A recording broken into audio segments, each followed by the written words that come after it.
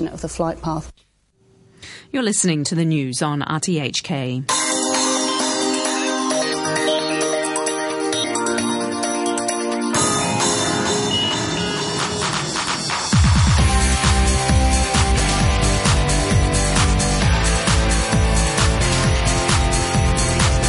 Good morning. Welcome to Money for Nothing. I'm Brian Curtis. U.S. Treasuries and emerging markets are telling you one thing, that things are not okay out there. And the U.S. stock market is saying something quite different. It's saying we're fine and things are getting better. So we'll take a look at that this morning. The big, complex, and slightly boring state of macroeconomics. And we'll also be looking at the headlines. For instance, the feds in the U.S. investigate Herbalife. China and Dr. Copper again whack global markets. And Stanley Fischer gets ready to set up shop at the Fed. His prepared remarks make clear that he is on the same page with Janet Yellen when it comes to Fed policy.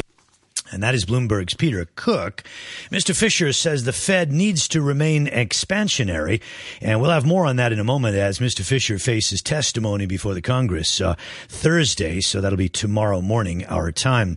Also in the news, New Zealand becomes the first major nation to raise interest rates. The central bank moved rates up 25 basis points to 2.75%.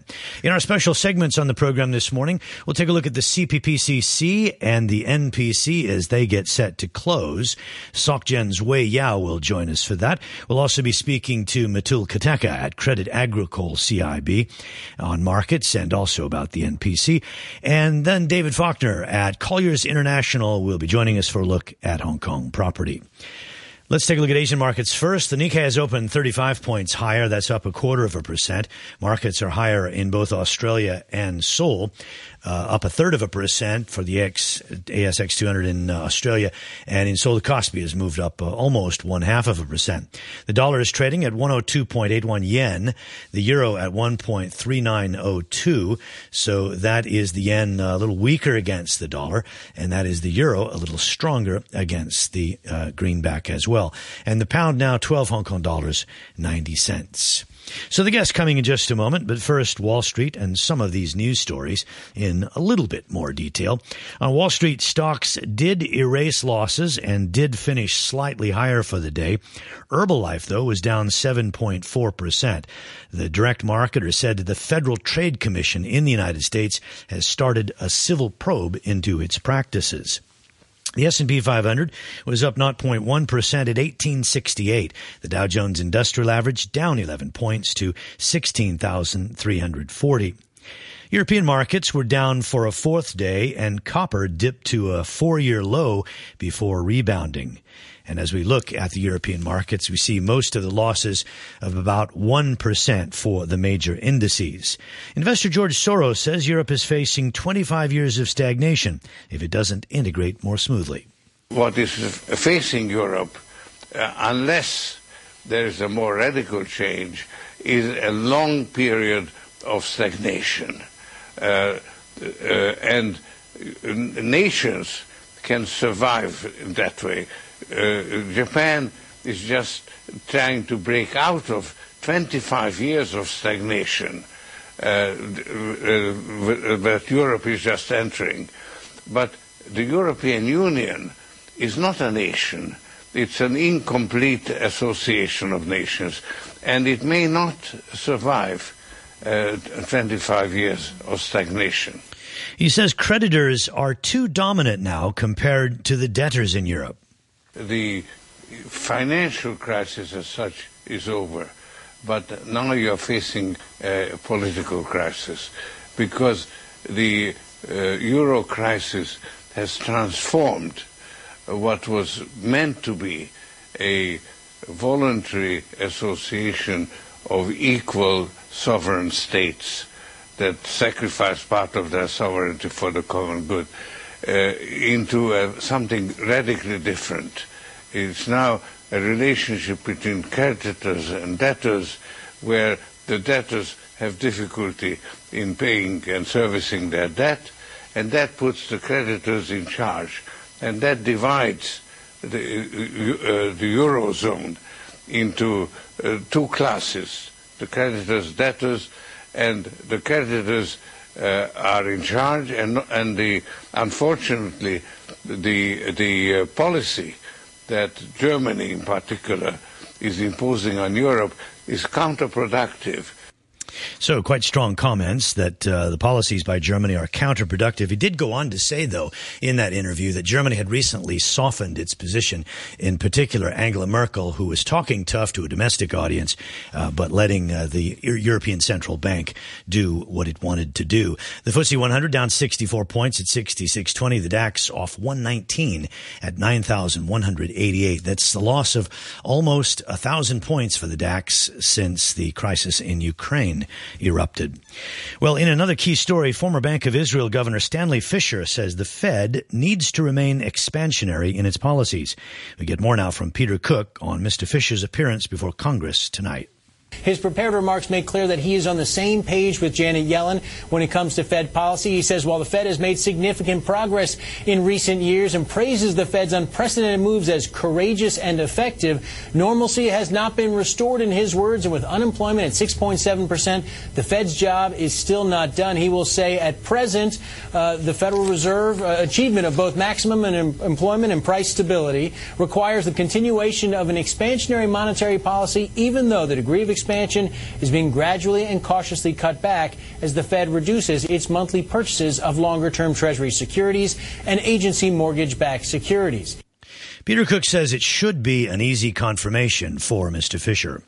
Now, his confirmation really is not in doubt in the Senate. Republicans and Democrats alike have praised his record as Israel's central bank governor, and he's a legend in economic circles, having taught Ben Bernanke, Larry Summers, and even Mario Draghi. But some Democrats on the panel, including Elizabeth Warren, have questioned his experience as a bank regulator and his past ties to Wall Street. And he tries to address that in his testimony, saying that the Fed must remain ever vigilant in supervision and regulating financial institutions and markets. And he adds in his statement, the Great Recession has driven home the lesson that the Fed has not only to fulfill its dual mandate, but also to contribute its part to the maintenance of the stability of the financial system. Bloomberg's Peter Cook, and we say good morning to Metul Koteka, who's head of global markets research for Asia and head of foreign exchange strategy at Credit Agricole CIB. Metul, good morning.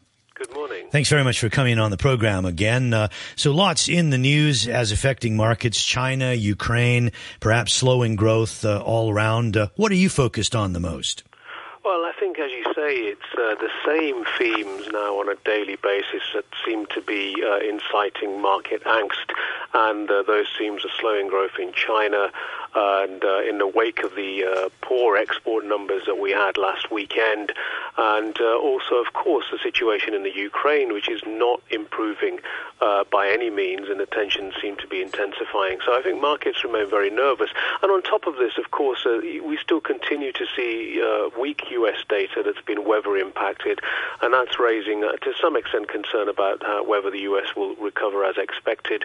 And, of course, the fact that U.S. equities seem to be topping out at the moment. There's no real impetus from earnings or economic data, and we're seeing a real, a lack of momentum in terms of equity markets in the U.S. In the past, some people refer to copper as Dr. Copper for its ability to actually prescribe what's happening with the patient, and the patient being the global economy. Some weird things have been happening with copper, and a lot of people citing here of late the fact that many loan deals in China have used copper as collateral. Is that something? Is the movement of copper telling us that there could be more dire times ahead? I think it's certainly signaling greater concern, and as you said, it has been used as collateral for loans in the past, and clearly the default, the first default that we saw recently in China, that has really raised concerns, and I think that's another factor that's obviously dampened copper demand. And it's also, of course, just slower growth. I think concerns that Chinese economy is slowing is weighing on copper. But as you say, I think that the drop in copper is extreme even compared to that, and a lot of that as well is related to perhaps copper's use as a collateral for this loan growth. And I think on that basis, copper is like to linger around these 4-year lows for some time to come until such worries ease. I guess copper also is part of the old kind of society, the old build out and build up buildings and that sort of thing. We do have a more modern economy now, but still something to keep its eye on. As you look at China, do you also side with so many other analysts who come on this program saying, forget about the state-owned enterprises, that's the old economy. Look at the internet, look at some of these new consumer names. Well, that's right. I mean, I think clearly there is a growth in other areas of the economy that is looking pretty positive. But at the same time, the state-owned economy, state-owned sectors are huge. And even when we look at the banks in China, for instance, it's a really huge part of the economy. So the reality is that there has to be and probably will be some reform on the state-owned sector going forward before we can really see a more sustainable underlying pace of growth and really helping the rest of the economy. Because the problem is, we can talk about the internet and other sectors of the economy that are thriving, that are moving ahead. But the reality is that they'll be constrained until you see ineffective or inefficient areas of the economy being rationalized and reformed going forward. The renminbi at 6.134 against the US dollar. What's happening at the moment with the renminbi? Well, it's really a case where China continues to put pressure on the currency. Obviously, the fixing has been weaker. In other words, they want to engineer some weakness of the currency. But what's more important as well is volatility. They want to provoke more two-way risk. As we know, in early part of this year, there was a lot of inflow into China, and I think this spooked Chinese officials. They don't want to see such a strong inflow of capital and a currency that's perceived to be a one-way bet. So I think, given that we've also had some weaker numbers in terms of economic growth, it's not surprising that they're engineering some currency weakness. Now we're around this sort of, as you say, 615 levels. I don't think we're going to see much more weakness from here, that being said.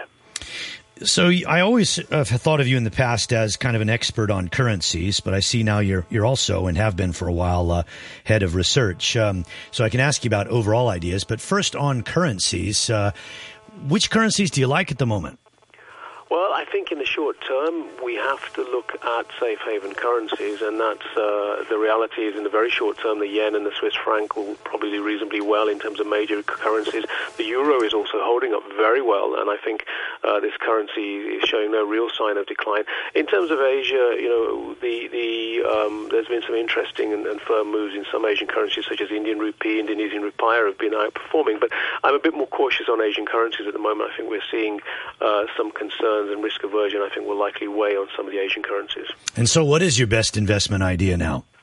Well, I really do think it's probably stay in, again, very short term. You have to be long bonds, and I think probably a little bit more neutral on equity markets. I think further out, we're still very bearish on the bond market and more bullish on equity. So I think this is providing better levels to position for more equity upside in the coming months and more bond downside. So I think on an asset allocation basis, being short bonds and long equities for the medium term is a good way to go. All right, Metul, thank you very much for joining us here on Money for Nothing. That's Metul Keteka, head of Global Markets Research for Asia and the head of Foreign Exchange Strategy over at Credit Agricole CIB. We're joined now by Wei Yao, China economist at Societe Generale. We like the French today. What can I say? Wei, good morning. Good morning. Yeah, so red lights kind of flashing in a lot of areas. Financial risks seem to be on the rise in China and have been over the past week or 10 days as these two big legislative meetings are underway. Everybody waiting to see what happens in the news conference, I guess, with the premier and where we are on reforms. Are you happy with the reforms, and will they be implemented? Well, so far the progress actually has been good. Since November, there have been many measures put into place about one-child policy, state-owned enterprises. Some actually quite surprising, how fast they are willing to do certain things. But I think one issue is really that at the same time, Premier Li said the growth target is the same. So I think at the press conference today, he will probably have to explain a bit more, where is the government's maximum tolerance for further slowdown, I think, which is very necessary that if they want to stick to reform more than before. In a sense, have the reforms been overshadowed by some of the news flow of late, the default on that Shanghai Chaori Solar, and also on the very weak trade data, particularly on the exports? Right. Actually, the way I see these defaults, I think they are part of the reform, because if the central government is committed to financial market liberalization, then what do you mean by a liberalized financial market with no default? Yeah. This have to go together. It's part of the plan. It is absolutely necessary for China to build a healthy financial market. So I think it's overall long-term a good thing. Sure, short-term there's a question, will it lead to a systemic financial crisis? But Chinese government does have a lot of control over the system right now, and they can use the control to avoid the worst, but still kind of start to recognize the problem and solve them. The problem that a lot of people worry about is once the once the door is opened, when you get the stampede, it's kind of hard to get out of the way. That's what happened with Lehman. And I know a lot of people are saying, well, even with property, they can just relax the conditions and allow, let's say, a lower down payment. That'll bring buyers back in. But, once you get a lot of momentum, it's scary. Yeah, true, it is. So you don't see that momentum coming? Well, that is certainly a risk. I'm just saying, given the control the government has and the tools and means and the various pockets of money they have a chance to avoid that. Because you've got a lot of bears out there right now. I kind of headlined this morning that, U.S. Treasuries and emerging markets are kind of sending troubling signals that things are not so great out there and that the stock market in the West is at record highs. But there are a lot of bears on China. And then there are people like you who say, look, this is well within their control. They are doing this on purpose. Well, I wouldn't say they're well within the control. I'm just saying, the choice for the policymakers is, first, defaults are inevitable, right? So the choice is they allow this to happen now or they allow this to happen later. You look at China, this is actually a very small case. They saved it once. There is no problem for them to save it again, right? Then why would they let it happen? So it is the choice of the policymaker, but it also shows they understand in the long run they will lose control if they push the economy to a more liberalized status. So as I think, it's a right choice to do it now when they still have control.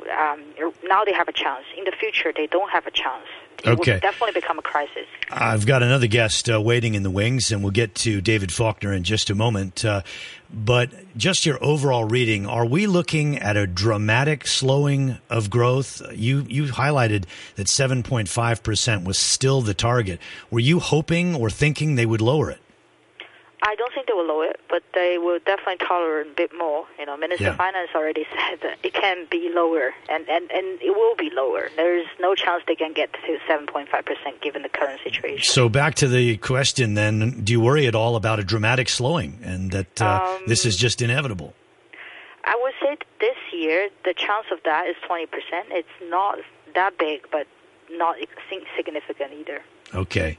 All right. It's always fun to talk to you. I always enjoy it. Thank you very much, Wei. Thank you. Wei Yao, China economist at Societe Generale. Well, the red lights that I spoke about earlier, they're certainly flashing for Hong Kong's property market. The government's stamp duty measures here have kind of shut down demand. And China's economy is slowing. We've just been talking about that. Supply of flats is increasing here. And the U.S. Federal Reserve is cutting back on stimulus. And a rise in interest rates may be coming next year. Prices are only down about 4 to 5% here, but transactions have really fallen off the table, down to a 2-decade low.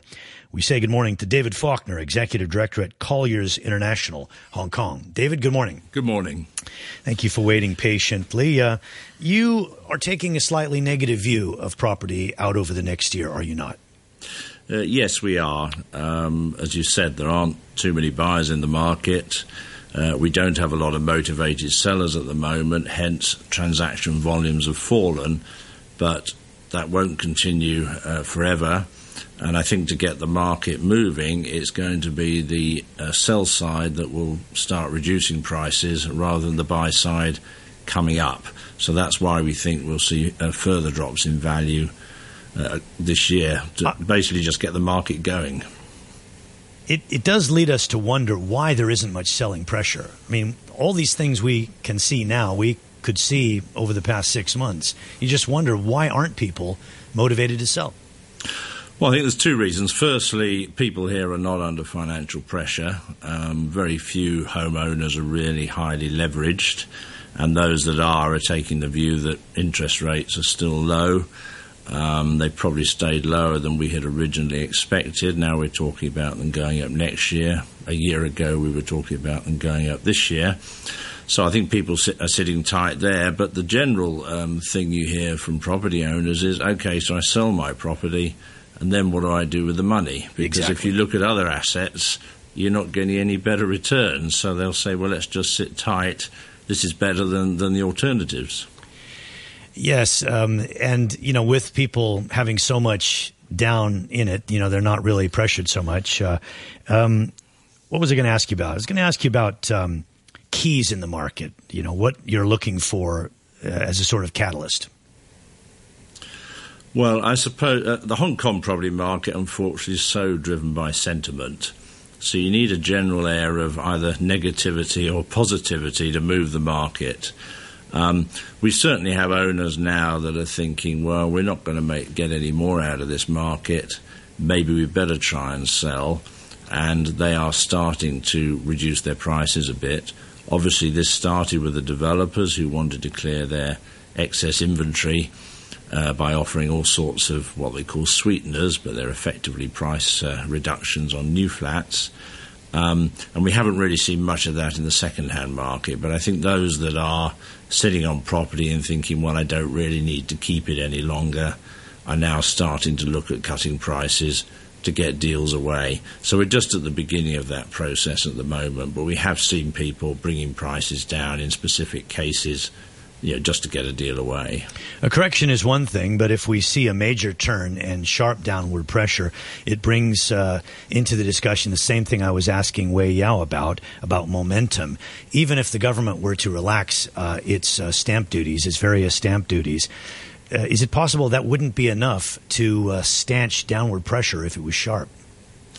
Well, historically, once everybody has turned negative on the market has started to move downwards, and it quite often goes further than it should do. We certainly saw that in 98, 99. So it's quite likely if prices do come down significantly, people will start jumping ship and buyers will be more aggressive in asking for discounts. So you could see a bigger drop than any of us would really want. That unfortunately is the way the market goes. One interesting thing coming up will be this Wheelock sale of one of the towers in Kwun Tong, because we saw a price last year of $4.5 billion, which was pretty heady, and now you have a similar tower, I guess. Can you project what sort of bids they might likely get for that, and will we see a big change, a big drop? I don't think we will for a property like that, because if the bids don't meet expectations, then Wheelock just won't sell the tower. So I would expect bids to be coming in, not necessarily at the same number as last time, but they will be within striking distance of it, I would think.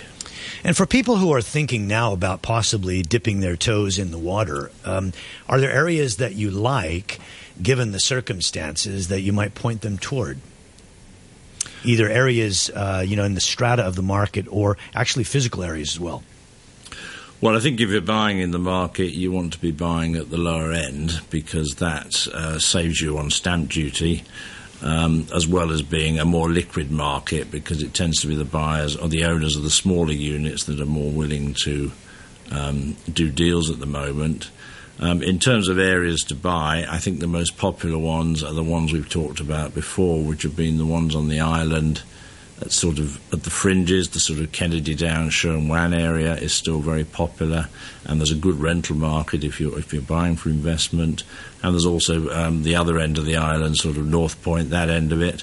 If you cross the water, then I think you've got to be reasonably close to a public transport interchange, preferably MTR.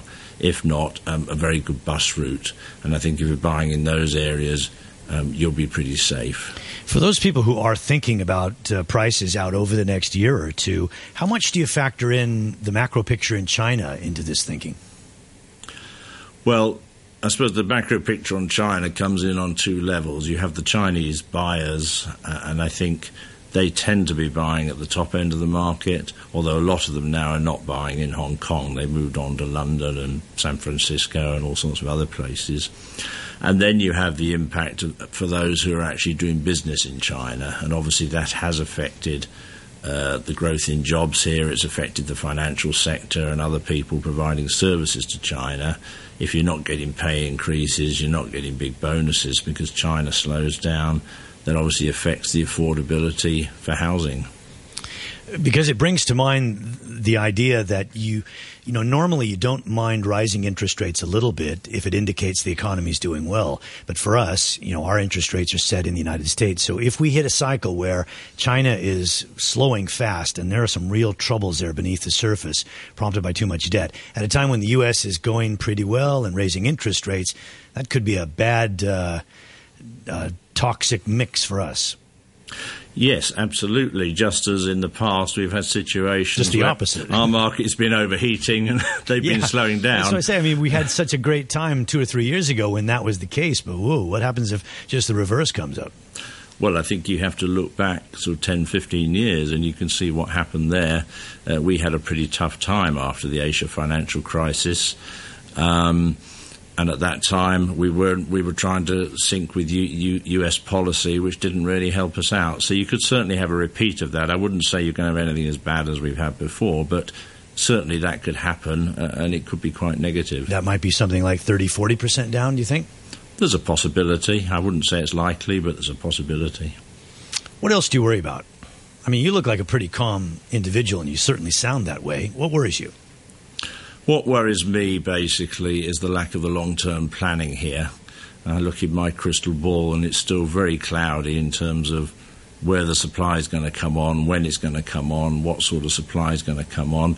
And it also worries me that there's this very heavy focus on residential at the moment, and we seem to have forgotten about business space, hotels, and some of these other things you need to make Hong Kong an international city. That's a discussion for us on another day. Now the sexy part, what gets you really excited? What gets me excited is the fact that we still have a very vibrant economy here, and at the end of the day, whatever you say about China, you've still got a huge domestic market on your doorstep. Okay. Well, thank you very much, David. David Faulkner, Executive Director at Colliers International Hong Kong, joining us here on Money for Nothing. Well, the markets are softly mixed this morning. Flat in Seoul, slightly higher in Australia, and the Nikkei is up 10 points only at 14,841. Gold had a big jump overnight, now $1,365.60 an ounce. And looking at oil prices, 108.23. How about the weather for today in Hong Kong? Mainly cloudy, some fog expected, and some light rain as well. Temperatures lingering around 20 degrees. Next couple of days, cool temperatures expected in the morning. This is Money for Nothing at 8:30. Thanks for joining us. 8:31, the news with Samantha Butler. China has published images of what it suggests may be 3 pieces of wreckage from a Malaysian airliner that vanished on Saturday on its way to Beijing. Search teams have been scouring a vast area of ocean around the Malay Peninsula, where the plane disappeared with 239 people on board. The BBC's Sarah Campbell reports. These pictures were taken on March the 9th at 11 o'clock local time, so that's the day after the plane went missing. And there are effectively 3 pictures that it shows. It's clearly an object floating in the sea. The first one measuring around about 13 metres by 18 metres. The second satellite image is an object measuring 14 metres by 19 metres. The third satellite image, a little bit bigger object, 24 metres by 22 metres. And where these objects were found is very much to the southeast of the flight path, and is actually close to the original position of the flight path. The mayor of New York, Bill de Blasio, says an explosion that destroyed 2 5-story buildings in the city was caused by a gas leak. 3